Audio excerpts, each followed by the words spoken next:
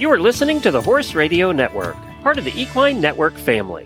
What a beautiful day for horses in the morning.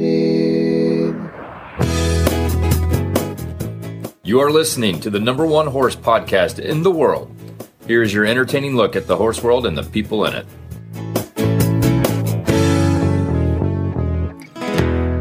Well, I am Glenn the Geek in Ocala, Florida.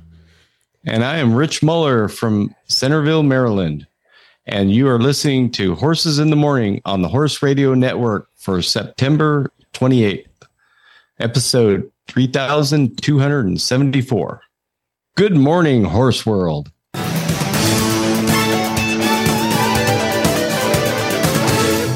And now, from the Man Cave at the Horse Radio Network, the monthly Horse Husbands episode. This one is for you guys. No horsewomen allowed.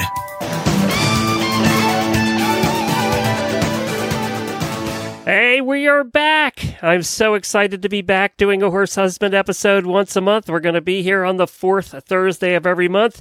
I have a new co-host joining me who we're going to meet in just a second. But first, on this episode, we have a fun guest for you today.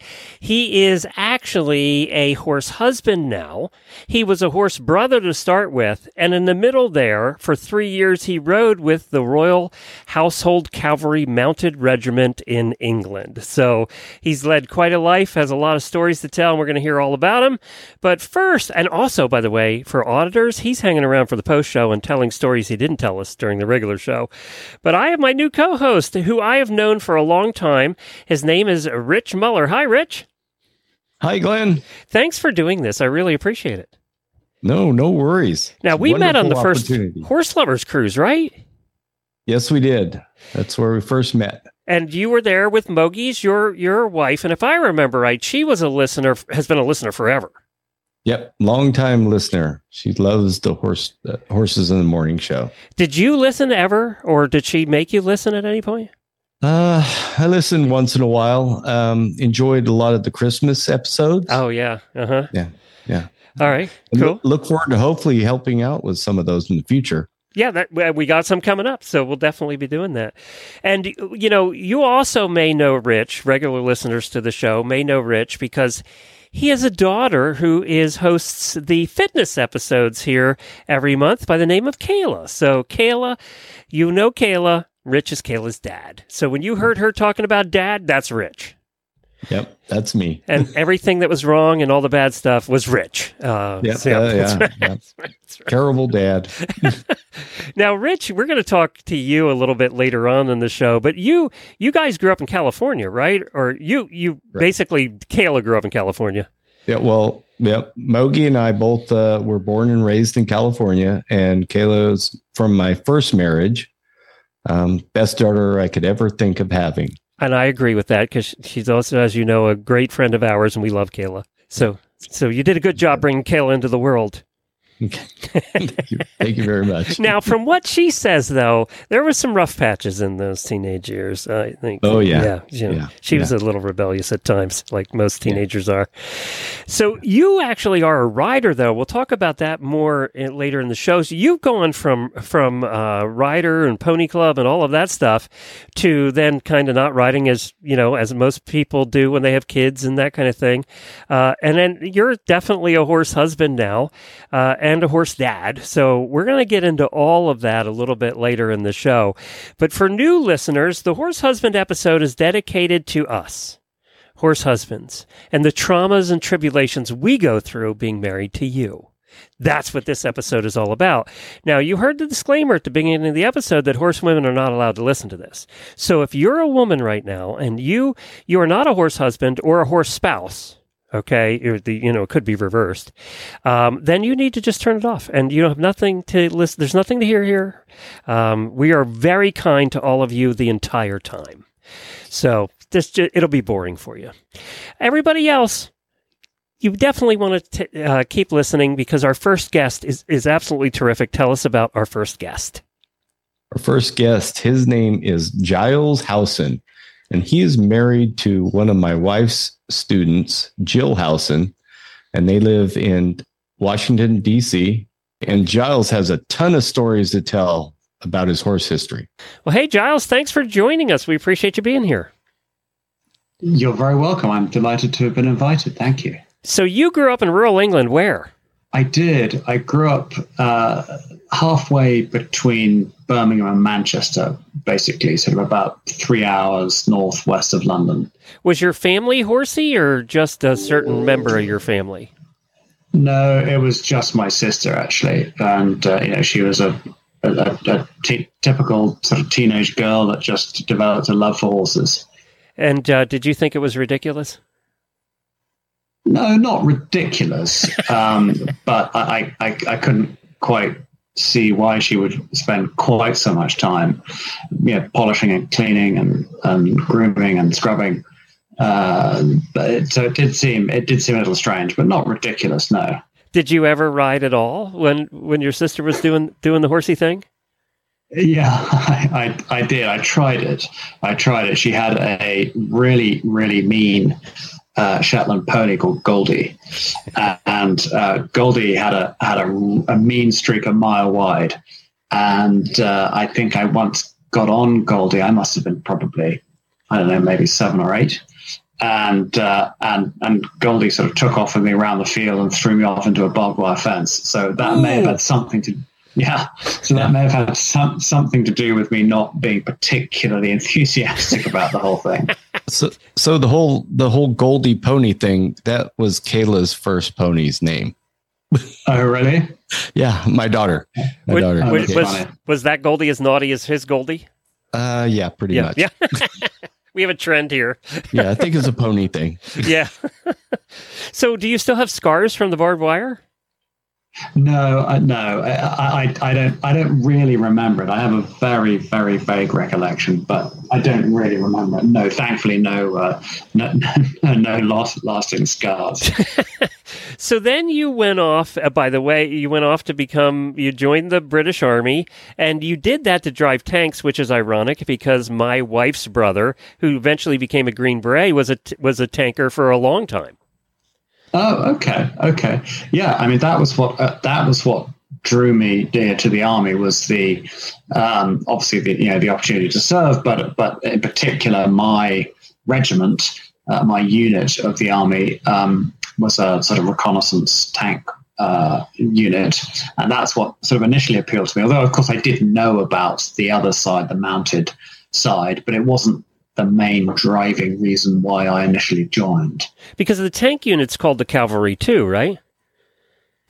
Yes. So in the British Army, our old cavalry regiments of yesteryear, from the Battle of Waterloo and all that stuff, the cavalry regiments, when it quickly became apparent that horses were not much use against machine guns and so on and so forth, the cavalry regiments then became and turned into the armored regiments, but they kept their sort of traditions and the various sort of accoutrements of the uniform. So in a dress uniform, cavalry officers still wear spurs, for example. And so yes, a lot of the cavalry regiments that have been in existence for 300 plus years are still in existence now in one form or another, and they now spend most of their time driving tanks. But my regiment is really the only one that still has a mounted ceremonial unit, and it is only ceremonial these days, of course. Well, that leads me into one. Did you like driving tanks? Oh, it's great. I mean, it's every boy's dream. I mean, it's really, really good fun. Yeah. And sort of driving across the prairies of Canada or through the forests of Germany or wherever we were. It's just you're a bit, at least in the UK and Europe, you're a little limited about where you can drive them. Yeah, right. Whereas obviously here in the US, you've got the whole Mojave Desert and everywhere else out in, I think it's Fort Irwin, California, where the US Army, the US Army drives its tanks, where the space is almost limitless. It's funny because Jennifer's brother went from driving tanks into the Green Berets, so I think he got tired of the confined spaces and ended up jumping out of airplanes instead, So how then did that transition, did you end up in the Household Cavalry Mounted Regiment? Well, so as I said, the regiment I joined, which is the Household Cavalry, the sort of the bigger group, had sort of two units within it. One was the armored tank unit, and one was the mounted regiment. And the enlisted soldiers would go back and forth quite regularly, often every 2 or 3 years. And occasionally they would sort of specialize, and they would either stay more with the armored side or more with the mounted side. But the officers, and I was a commissioned officer, the officers would tend to do the armored side first. And then many would then be given the chance to go and do a tour of duty, which would be anything between sort of 2 and 4 years with the mounted regiment.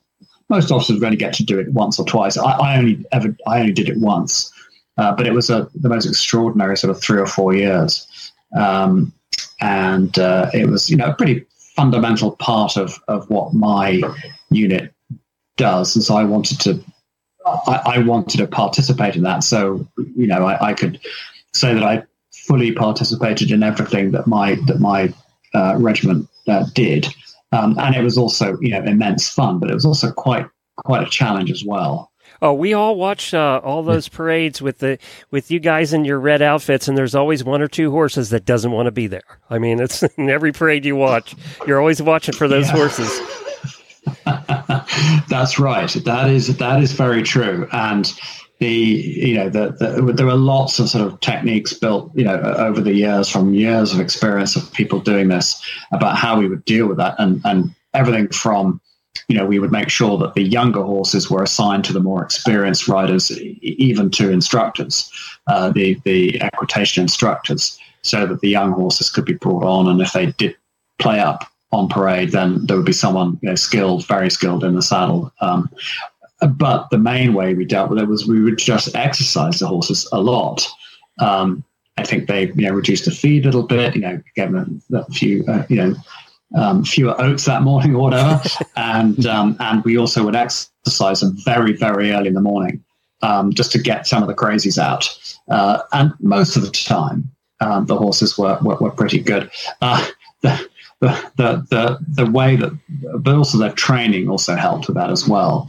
And I remember distinctly in the indoor riding school, which is right in the middle of Knightsbridge in London, which is sort of prime real estate, but there's a huge indoor riding school there, and they would get all the young horses into the indoor riding school, and they would then have the band, the military band, show up with cymbals and drums and trumpets. And they would stand in the middle, and the horses with instructors on the back, the so-called remount riders, would just be going around in a circle. And then the band would just strike up and make the most god-awful din.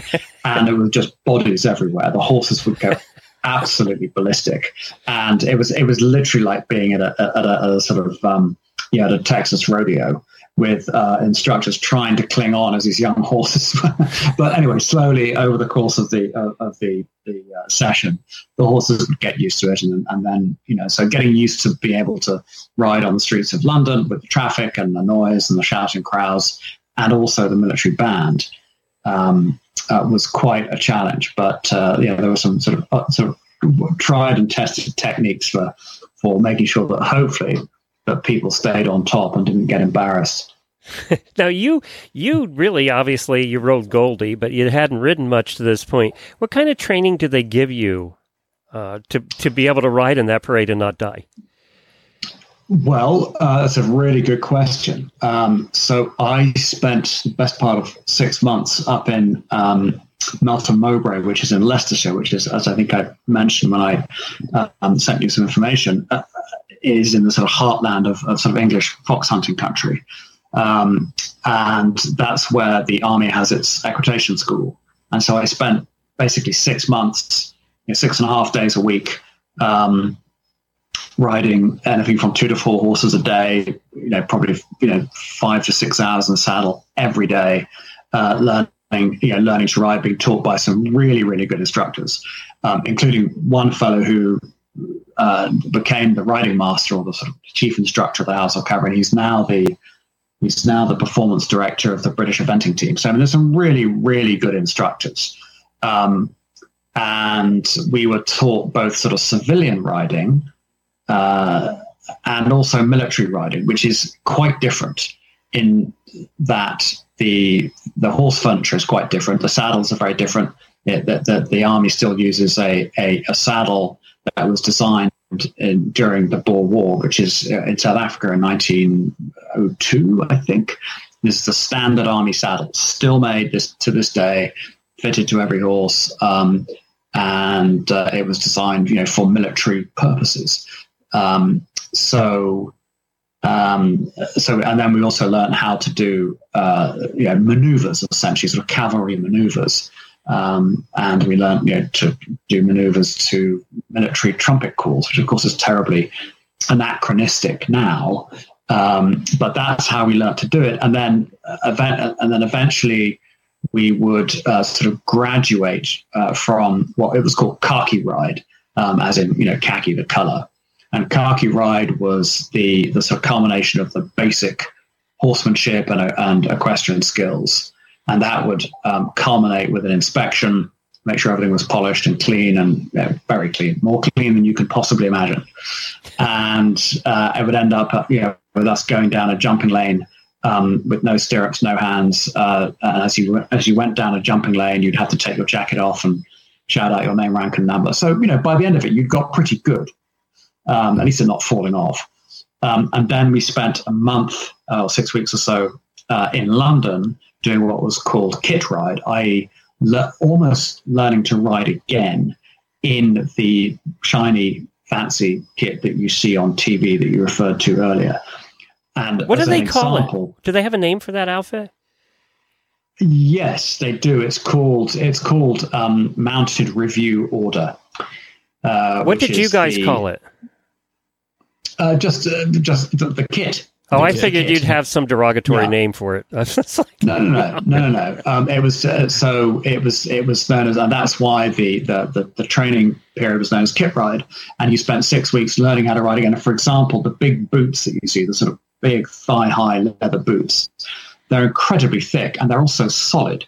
The leather is hard because to get them to shine like that, you have to essentially melt beeswax into the boot from top to bottom, inside and out. Well, not inside the boot, but on the inside leg where your calf touches the horse, not the inside of the boot. But so they're literally solid. They stand up on their own, and they're about, I don't know, half an inch thick, 3/4 of an inch thick. Not much contact there, huh? Exactly, and that's my point. So you learn. You almost have to learn to ride again. You also we ride on one hand with four reins, with two sets of reins, and so you would ride on a bit rein, but you'd have a curb rein, I think it was called, with the curb chain that essentially was your emergency brake. But you would ride on a bit rein, and so it's a bit like, I guess it's a little bit like riding with a polo pony. So you've got four reins in one hand because your other hand, of course, was holding a sword. Right. So you had to, that sort of 6 weeks, you almost had to learn to ride again and to learn to ride in the helmet as well, which is pretty damn uncomfortable until you get it right. So it was a pretty involved process, learning to ride and being essentially deemed ready for ceremonial duty. Very amazing, though, that you can learn to ride that well in 6 months. I've ridden all my life, and I think what you just said you did in 6 months is incredible. My riding instructor, who the fellow I mentioned earlier on, his name is Dickie Waygood, and he was the warrant officer at the time. And he always described my particular riding style as agricultural, which I don't think was meant as a compliment. Yeah, I was listed as mechanical. Perhaps a similar. Perhaps we have similar riding styles in that case. I could get it done. It didn't look so well, but I could get it done. Yeah, and so not all the. I wouldn't say that every single soldier an officer in the House of Cavalry, you see them looking terribly smart there. Yeah. And they've definitely been through the ringer, and they've passed the test. But not all of them, myself included, are necessarily the most gifted natural horsemen, it must be said. So it may look terribly impressive, and you're right. I should take some credit. But we weren't all turned into William Fox Pitt, in 6 months. That's for sure. Yeah. What was it? Do you remember what your first official parade was through town? What it was for? Was it one of the state visits or something? The very first one, I think, actually was the state visit of Nelson Mandela to London in 1996. Yeah. Were you terrified? I mean, you must have been terrified. No, I Okay. wouldn't say terrified. I had a job to do, and it was, there was a lot of rehearsal at ridiculous hours in the morning. We'd be in the stables ready, to muck out the horses and get everything ready at 2, and then we'd be on the horses by 4, and we would rehearse till 6 because we had to do it, before the traffic, the commuter traffic in London. It would be literally like trying to do it in Manhattan. Mm-hmm. Taxis and buses and everybody going to work. So we had to be back in the barracks by 6:30 in the morning. So we trained very hard and practiced very hard. So no, I wasn't terrified. I had a very, very steady horse called Nutmeg, if I remember rightly. So no, I wasn't scared. But it was certainly that the enormity of the occasion was not lost to me. It was because Nelson Mandela had only been released from prison in South Africa. Gosh, I want to say, a couple of years before, 2 or 3 years before. And this was his first state visit as president of South Africa to visit the Queen. And so the enormity of the occasion was not lost on me. And and so to be involved in that was really very special. Yeah. The security level must have been really high for that. Well, yes, as it is for all the state occasions, but there's a limit to what you can do on public streets with hundreds of thousands of people. Nelson Mandela, of course, was an enormously popular global figure, and so he drew the crowds like I don't think London hasn't seen crowds like that in years. And so you can only sort of protect the Queen and so on, so much on public streets with hundreds of thousands of people lining the streets, not 10 yards away from the carriage as the carriage drives down the Mall in the middle of London. So that was an extraordinary occasion that will stay with me for a very long time. Was that your most memorable one, you think? They all were. There weren't that many of them, so they all tend to stick in the memory for their own reasons. And as an example, the following year, I want to say it was probably 1997, the Queen invited the Emperor and Empress of Japan to come on an official state visit to London. And that was very controversial. No Emperor of Japan had ever been on a state visit to London, or certainly not since World War II. And in 1997, there were still many veterans of World War II who had been held captive by the Japanese during World War II, with all with all the sort of implications that would suggest. And so riding down the Mall, I was probably, 6 feet away from the Queen's carriage on the rear right wheel, I think, and sort of trotting along. And the atmosphere was so different from that during the Nelson Mandela visit just a year earlier, or 9 months earlier, whenever it was. The contrast was extraordinary. There were veterans who were turning their backs and booing and hissing, and the crowd was very sort of somber and almost kind of quite moody and not threatening, but certainly quite sort of moody and dark. It wasn't the extraordinary sort of outpouring of joy and enthusiasm for Nelson Mandela from a year earlier. So it was very, very different. So yes, everyone was memorable in its own way. And you did that for how many years? It was including the training, it was about 3 years or so. And then you were back to tanks? Actually, not actually back to tanks. I went back to Bosnia. I went straight to Sarajevo, which the war in Bosnia had finished by then, but there was still sort of lots of stuff going on, and I was sort of part of the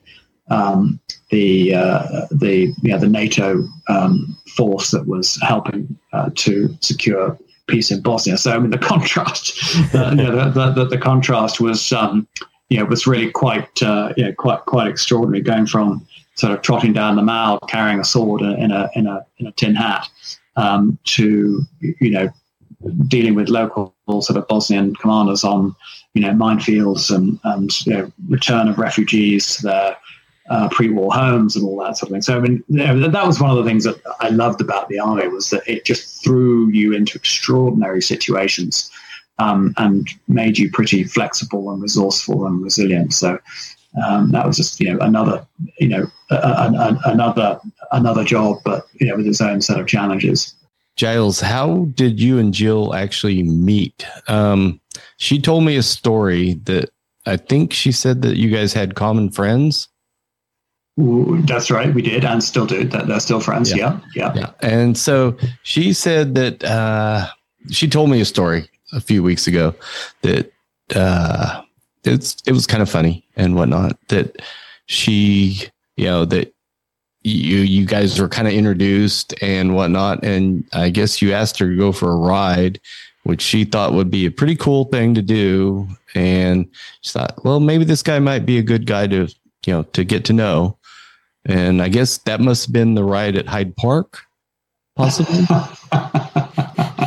Or was there a ride before? Well, we'd already been dating a few months by that stage. Okay. Maybe 3 months, but yes, it was. It wasn't the first date, but we weren't serious at that point. Yeah. And then she said, and then after that, there was no rides after that. Well, that's what happens. That's what he got the girl. He didn't need to ride the horse again. So I don't know if that's exactly what happened, but that's the short version of what she tells it. And I kind of wanted to find out what your version was. Did she tell you the whole story? No, I don't think so. I think that was about it. Oh, really? Because there's another bit of that story, which I don't think she'll mind me telling. So, Too late now. We got to tell it. So we've been dating, 2 or 3 months, and I sort of told her what I had done in my sort of previous military life, and she had a sense of what it was, but perhaps not entirely. And anyway, fast forward to it would have been around sort of Christmas time, or so New Year, actually around New Year's time, for the Millennium New Year, 2000, 99 going to 2000, and so we went to England and Scotland for the New Year, which was great fun, and we had great fun with friends. But while we were there, because I'd only just left the house, well, I was still in the House of Carrickmere, but I'd only left the mounted regiment in London, a year or two before, and I knew everybody there still. So I just called up one of my old guys and said, "Hey, can you fix up a horse for me and a friend?" And sure, no problem at all. So I took her for a hack around Hyde Park, and I rode my old charger, my old horse, one of them, and she rode a horse. I happen to remember it was called Uxbridge, and Uxbridge was a relatively young but very sort of steady mare. And so we went for a nice hack around Hyde Park, and which is a great privilege. It's a great treat to do that. Yeah. And all the buses and commuters and bicyclists are all coming through the park, and then the horses know their way around the park. So when they sort of turn around the sort of the top corner, ready for the sort of finishing straight, if you like, they know that they're heading home, and they know that they often get a little bit of a canter, and they also know it's breakfast. So that they get quite excited because it's breakfast is in the air. Anyway, Jill's horse, something startled, I don't know, whatever, and she fell off. No. Thankfully, right there in the middle of Hyde Park, and thankfully, she held onto the reins, so she didn't embarrass herself completely. She held onto the reins, dusted herself down, and she was covered in what they call tan, which is sort of a bit like the sort of shavings you put on the floor of an indoor school, but it's called the Tan. And it's like a path that goes all the way around Hyde Park. Yeah. So she was covered in tan, but she held onto the horse, got back on, dusted herself off, and on we went back for breakfast. But of course, as she rode in, all the soldiers, who I knew, they were all sort of checking her out, and they could see obviously that she was covered in dirt, so that she'd obviously come off at some point. And anyway, she and I laugh about that, and I've never forget it. And now, of course, the world will know. Okay. She never told you that, did she, Rich? No, she did. You didn't hear that part. No. That's what I wanted to hear. I wasn't going to mention it, but she raised it. I mean, it's her fault. I mean, for historical accuracy, I have to tell the whole story. Yeah. Well, I do have to put out. She rides side saddle also, which I do not know how anybody rides with both legs on one side of a horse. It's amazing, isn't it? And she is so elegant when she does it.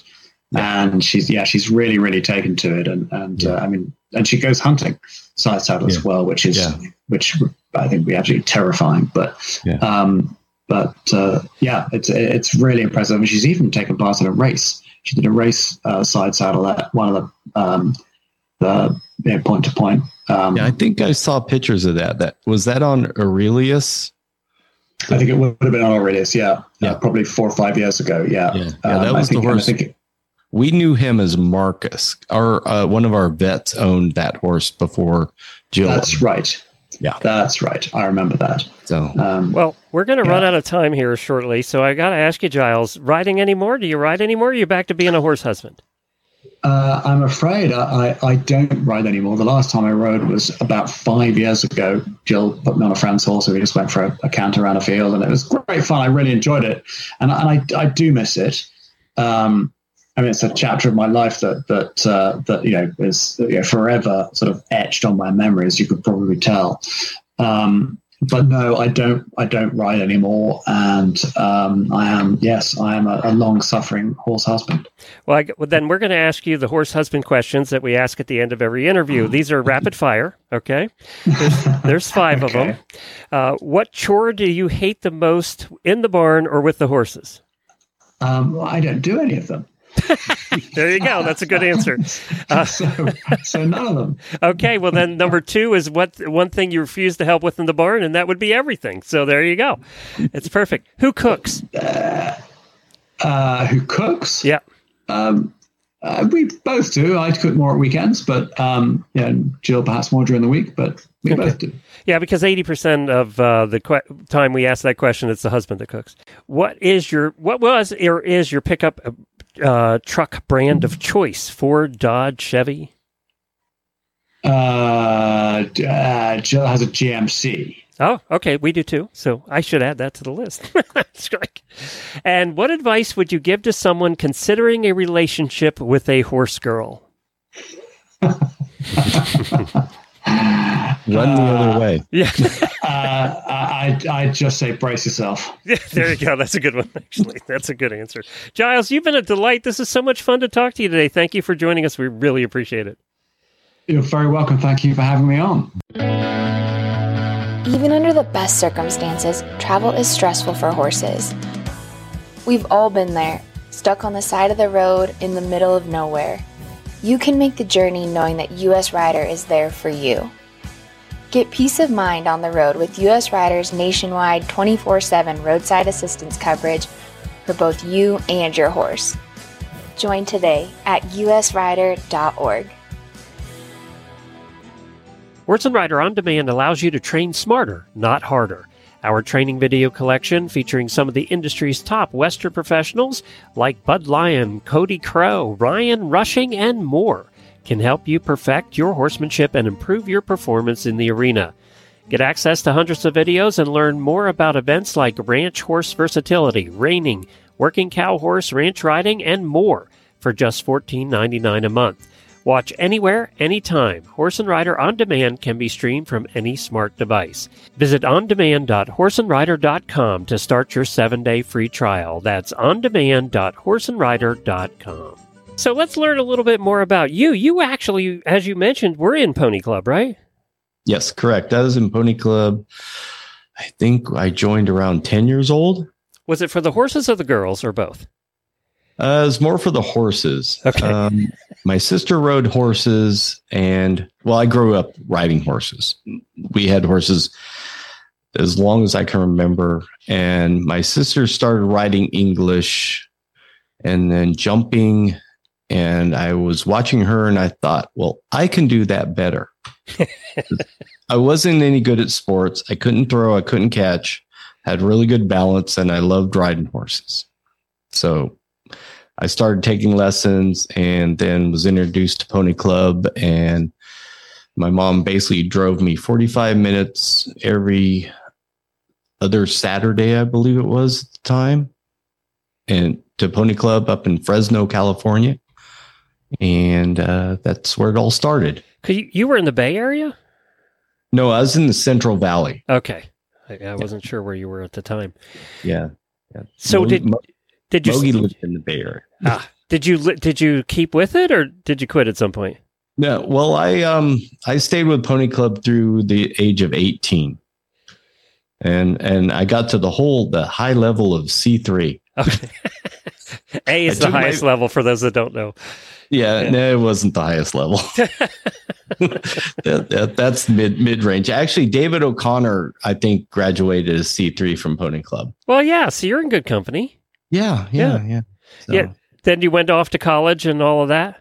No, I went to trade school, started chasing girls, and thinking that the girls that didn't ride they didn't pay attention to horses all day long. So that perhaps they'd pay more attention to you? Yeah. Did that work out? Well, actually, I got married, and Kayla came out of that marriage. So that was a very good outcome. Yeah, there you go. But at the age of 26, I decided I wanted to start riding again. My parents at that time, they had racehorses. My parents had racehorses as I was growing up. Oh, cool. And my dad used it as a tax write-off for the orange orchards. And you grew up on an orange orchard? Yeah. Did you get to ride between the rows? Oh, yeah. Oh, that was fun. I used to hack my horses and train between going up and down and across neighbors' properties and whatnot to condition. That's every girl that's listening's dream, is to ride through long rows of an orange orchard. Yeah. Well, you have different ones down there in Florida, but in California they were similar. But I could go 5-6 hours. Wow. Through the orange orchards and whatnot, and some of the farmers got mad. But a lot of them didn't care, but other ones did. They said the dust hurt the oranges, but the fertilizer was good for them. Yeah. But when you're galloping and kicking up dust, they didn't like that. So, and I'd always pick their drives that they had fresh sand on.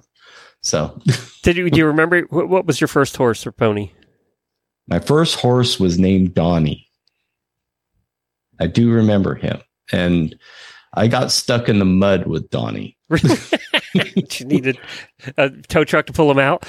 No, he got out by himself, but I started crying, and my mom was up on I went down into a levee, into a canal, off of a levee bank, and got stuck, and it looked like it was dry, but it wasn't. And he got stuck, and I started crying.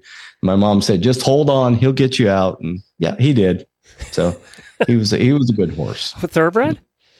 No, he was actually a saddlebred. Oh wow! Okay. Yeah. My mom had friends that bred saddlebreds, and we got a bunch of their cast-offs. Gotcha.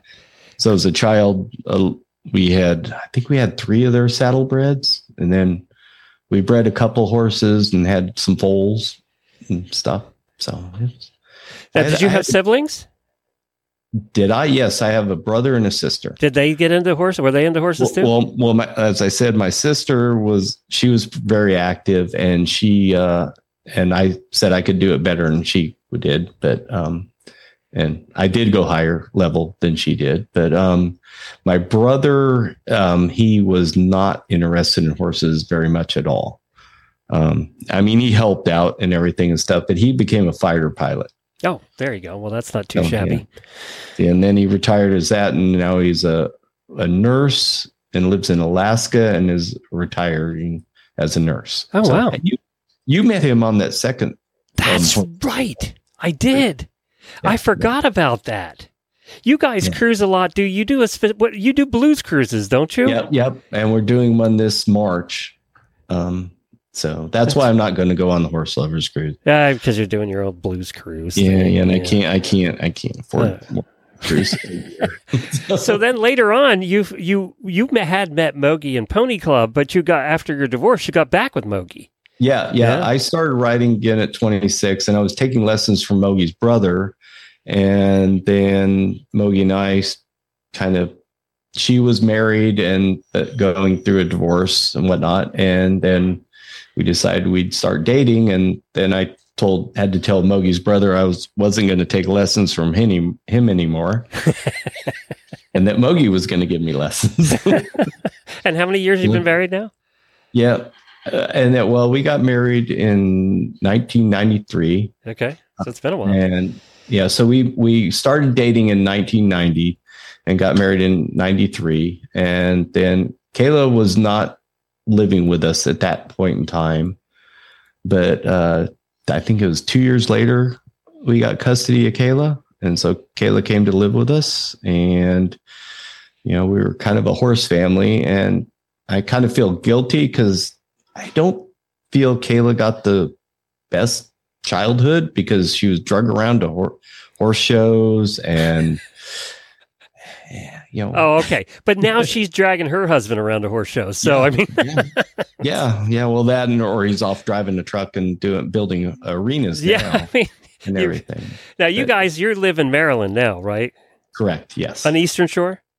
On the Eastern Shore, yeah. Do you have a horse now? I do not have. Well, I have a horse, but I don't get to ride him because I weigh too much. So he's a little guy? Yeah. No, well, he's a little fine bone thoroughbred. Mogi was riding him, but she's has some hip issues now, and so her working students are riding him and having a great time on him. Mogi's really in the horse world. Is she certified now as a course designer in cross country? Yes, she does course designing up almost through the FEI level, and is working on, I forget what the last level is she's working on. So she has a test coming up here in October, I believe. That's pretty incredible. There are very few of them around, actually, and they were needed, and she took on the challenge and has been working on it many, many years. Yeah. She does courses in South Carolina, Florida, Maryland, New Hampshire, and I think in Delaware too. So that's so cool. That is cool. I'm glad she's doing that, and she seems to enjoy the heck out of it. So, so that's neat. Well, we're glad to have you on this show and helping out, and we'll learn more about Rich as we go on. This show is going to be once a month, and we like to do some fun stuff on the show too. And I love lists, as everybody knows. Yep. So I put a list together. This is what. You know what? Jennifer has her headphones on, so I can do this. These are what I put the top 10 perks of dating and marrying a horse girl. Mm-hmm. So this is kind of my list, so it's just my opinion, but that's what this show is all about. Yep. So we'll see if you agree with these. Number one, you can cancel your gym membership as you will be getting plenty of exercise around the farm, cleaning, mending, fixing, chasing, repairing, building, etc., etc., etc. I really can't cancel my gym membership because I have to cook too much, and then I tend to eat too much. There you go. Are you the cook in the family? Pretty much most of the time. All right. And I cook all the wrong things that I shouldn't be eating. Mm-hmm. All the things that Mogi needs to eat because she's so thin working with the horses. Mogi's skinny as a rail. It just makes you sick.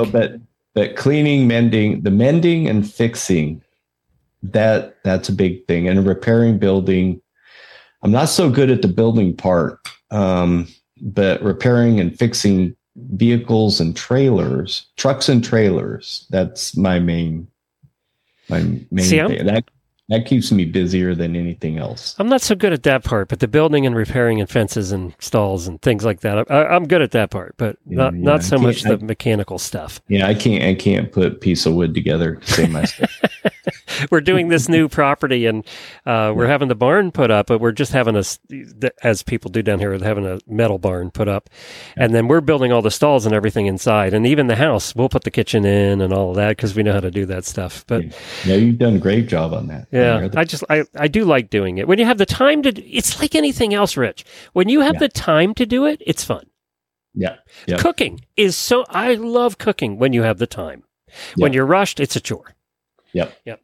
Okay, number 2 on my list. You don't have to lie about blowing off work to go to the track because she'll go with you. Yeah, basically, yeah. If I could go to a horse show or something like that with her, she's happy for me to go. Number 3, and again, these are the dates or the perks of dating or marrying a horse girl. Tight-fitting breeches. And that kind of speaks for itself. Yeah. Even when they're dirty. Yep, that's right. I mean, it's one of the things you learn very quickly when you start dating a horse girl. Yep, even when they have grass stains and everything on. Number 4, horse girls are very strong. You'll never have to worry about opening that stuck jar lid again. Nope. No. I can't tell you how many times I did that. Number 5, horse girls tend to not be clothes hounds or wear tons of makeup, so you'll save money there. Now, I wrote this, and then I thought about it after, and I think they actually spend more money on horse clothes for themselves. Yeah, horse clothes, breeches and whatnot. Yeah. Mogi wears them out, because basically when she's out riding and everything, she's wearing them daily. Okay, I crossed that one out. I think it's a wash. With the makeup, you're right. Yeah. Number 6, they tend to fall asleep early, so you'll have the remote to yourself after 9 p.m. In my case, 8 p.m. She's always in bed by 8. So. And not in my case. Mogi stays up way too long. Oh, you're not working her hard enough. And then she wakes up in the middle of the night and stares at her phone. So. Number 7, they are easy to please. A new manure fork, a pair of paddocks, or even a lighted hoof pick will make them happy. Yep, or our new set of tires on the truck. Yeah, all that bedding, shavings. Shavings, or the tractor fixed. Or hay in the barn. All that stuff makes them happy. Yeah, hay put up in the barn is a big deal. Now, this one started happening for me. It's the reason it's on the list, because it started happening for me during COVID, and it stayed that way. You can save money on haircuts. They are great with clippers, and Jen does mine every month. So, well, Mogi won't cut my hair, but right now I'm not cutting it, so it's... Oh, so you got the mullet look at this point? No, not yet. Horse girls are not afraid to get dirty. That is so true. And then my final one, and you're all going to appreciate this one that know what I'm talking about. Have you ever seen the 2-point position? Correct. Just saying. Yeah. And that's my reasons. Do you have any to add to the list there? Not that I can think of. You pretty much covered it all. So... All right. You have to put up with sweaty and smelly girls. So. Yeah, and we did mention the cars earlier too. The cars, So, and the saddle pads in the washing machine, and all we've been doing a lot of that. So. Yeah, but if you have if you're a horse husband, not you, meaning you know who you are. If your horse husband has some to add to the list, then let us know. Drop us an email. What I would suggest is that most horse husbands, if you can get a washer and dryer to put out in your garage rather than have your personal washer and dryer, that helps a whole bunch on the smell of your clothing. Well, that is true. Yeah. What do you do for a living anyway? I'm a Mercedes-Benz certified centralized diagnostic technician. A mechanic? Is that a fancy name for a mechanic? Basically, I'm a mechanic, but I deal with all the technical issues and whatnot. I work on all the new cars that have computer issues. And you're a geek. Yeah. But, well, that's cool. You know what? And we always say, Jamie and I always say, hey, look, not everybody has to go to college. Go get to trade school right now. Yeah. You're going to make more money to do if you go to college. Yeah, it does, but boy, you have to deal with a lot of problems that hurt your head. Mostly the people, not the cars. Probably the people. Well, luckily I don't have to deal so much with the people. I have to deal with the cars, which don't talk to you. It's kind of like a horse, basically, too. They don't talk. You just have to figure out how to make everything work without working too hard. Mogi always says with the horses, you want to make the hard things hard, and the easy things easy. Got it. That makes sense. And that's true of anything in life, right? Yep. So you don't want to, with horses, they tend to, want to, try to make your life hard. And so if you can make the easy things easy, the right things easy, you got to make the right things easy. And then, they'll give up on the bad things. So, well, before we wrap up the show today, I wanted to play something for you that we haven't played in 6-7 years in this show. And his name is Craig Quartermain. He's a horse husband and also a stand-up comedian from Australia. And he has a set that I know a lot of you have heard and seen on YouTube. But he was also a guest on our show back on a Horse Husband episode back in October the 25th of 2018. And he talked a lot about this. So let's listen to what he had to say in one of his stand-up comedy bits. Horsey girls are the toughest women on the planet. Think about this. They're strong like gymnasts. They ride 600-kilogram beasts. A horse crippled Superman, for sakes, okay? And these girls, they get thrown, they get kicked, they get bitten, and they just get up and they go again because they've got this one little pathological tick. No matter what happens, it's never the horse's fault. I've seen a girl get bitten on the neck by her horse, and she just goes, I should have fed him sooner. It's insane. My wife got kicked in the face by her horse. Split her top lip, broke her nose, 2 black eyes. She's out cold. I run into the paddock to rescue her. I put my hand behind her back and she comes to and just goes, I shouldn't have snuck up on him. It's insane. Now, look, it's great that she's got a passion. I'm glad she's got something that she loves. I'm trying to be a supportive husband. I really am. But I got enough shit to deal with as an Aboriginal man married to a white woman without taking her to the shops. He's holding up a big nose sign. Big kick in the face.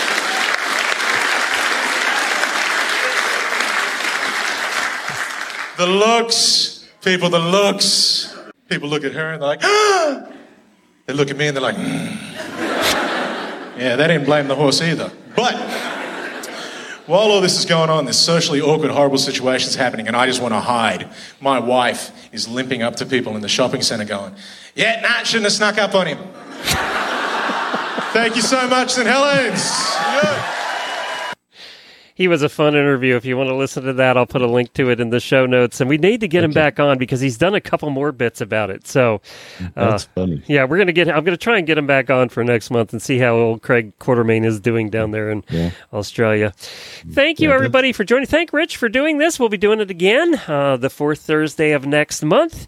Thank you, all the horse husbands, for listening. And we know none of the wives did. So we appreciate you guys listening and tuning in. If you're an auditor, you can hang around for the post show. We kept Giles a little overtime and asked him about the very important things when it came to being in part of the Royal Cavalry. And we'll get to that in a few minutes. Thanks, Rich. You're welcome, Glenn. Thank you very much.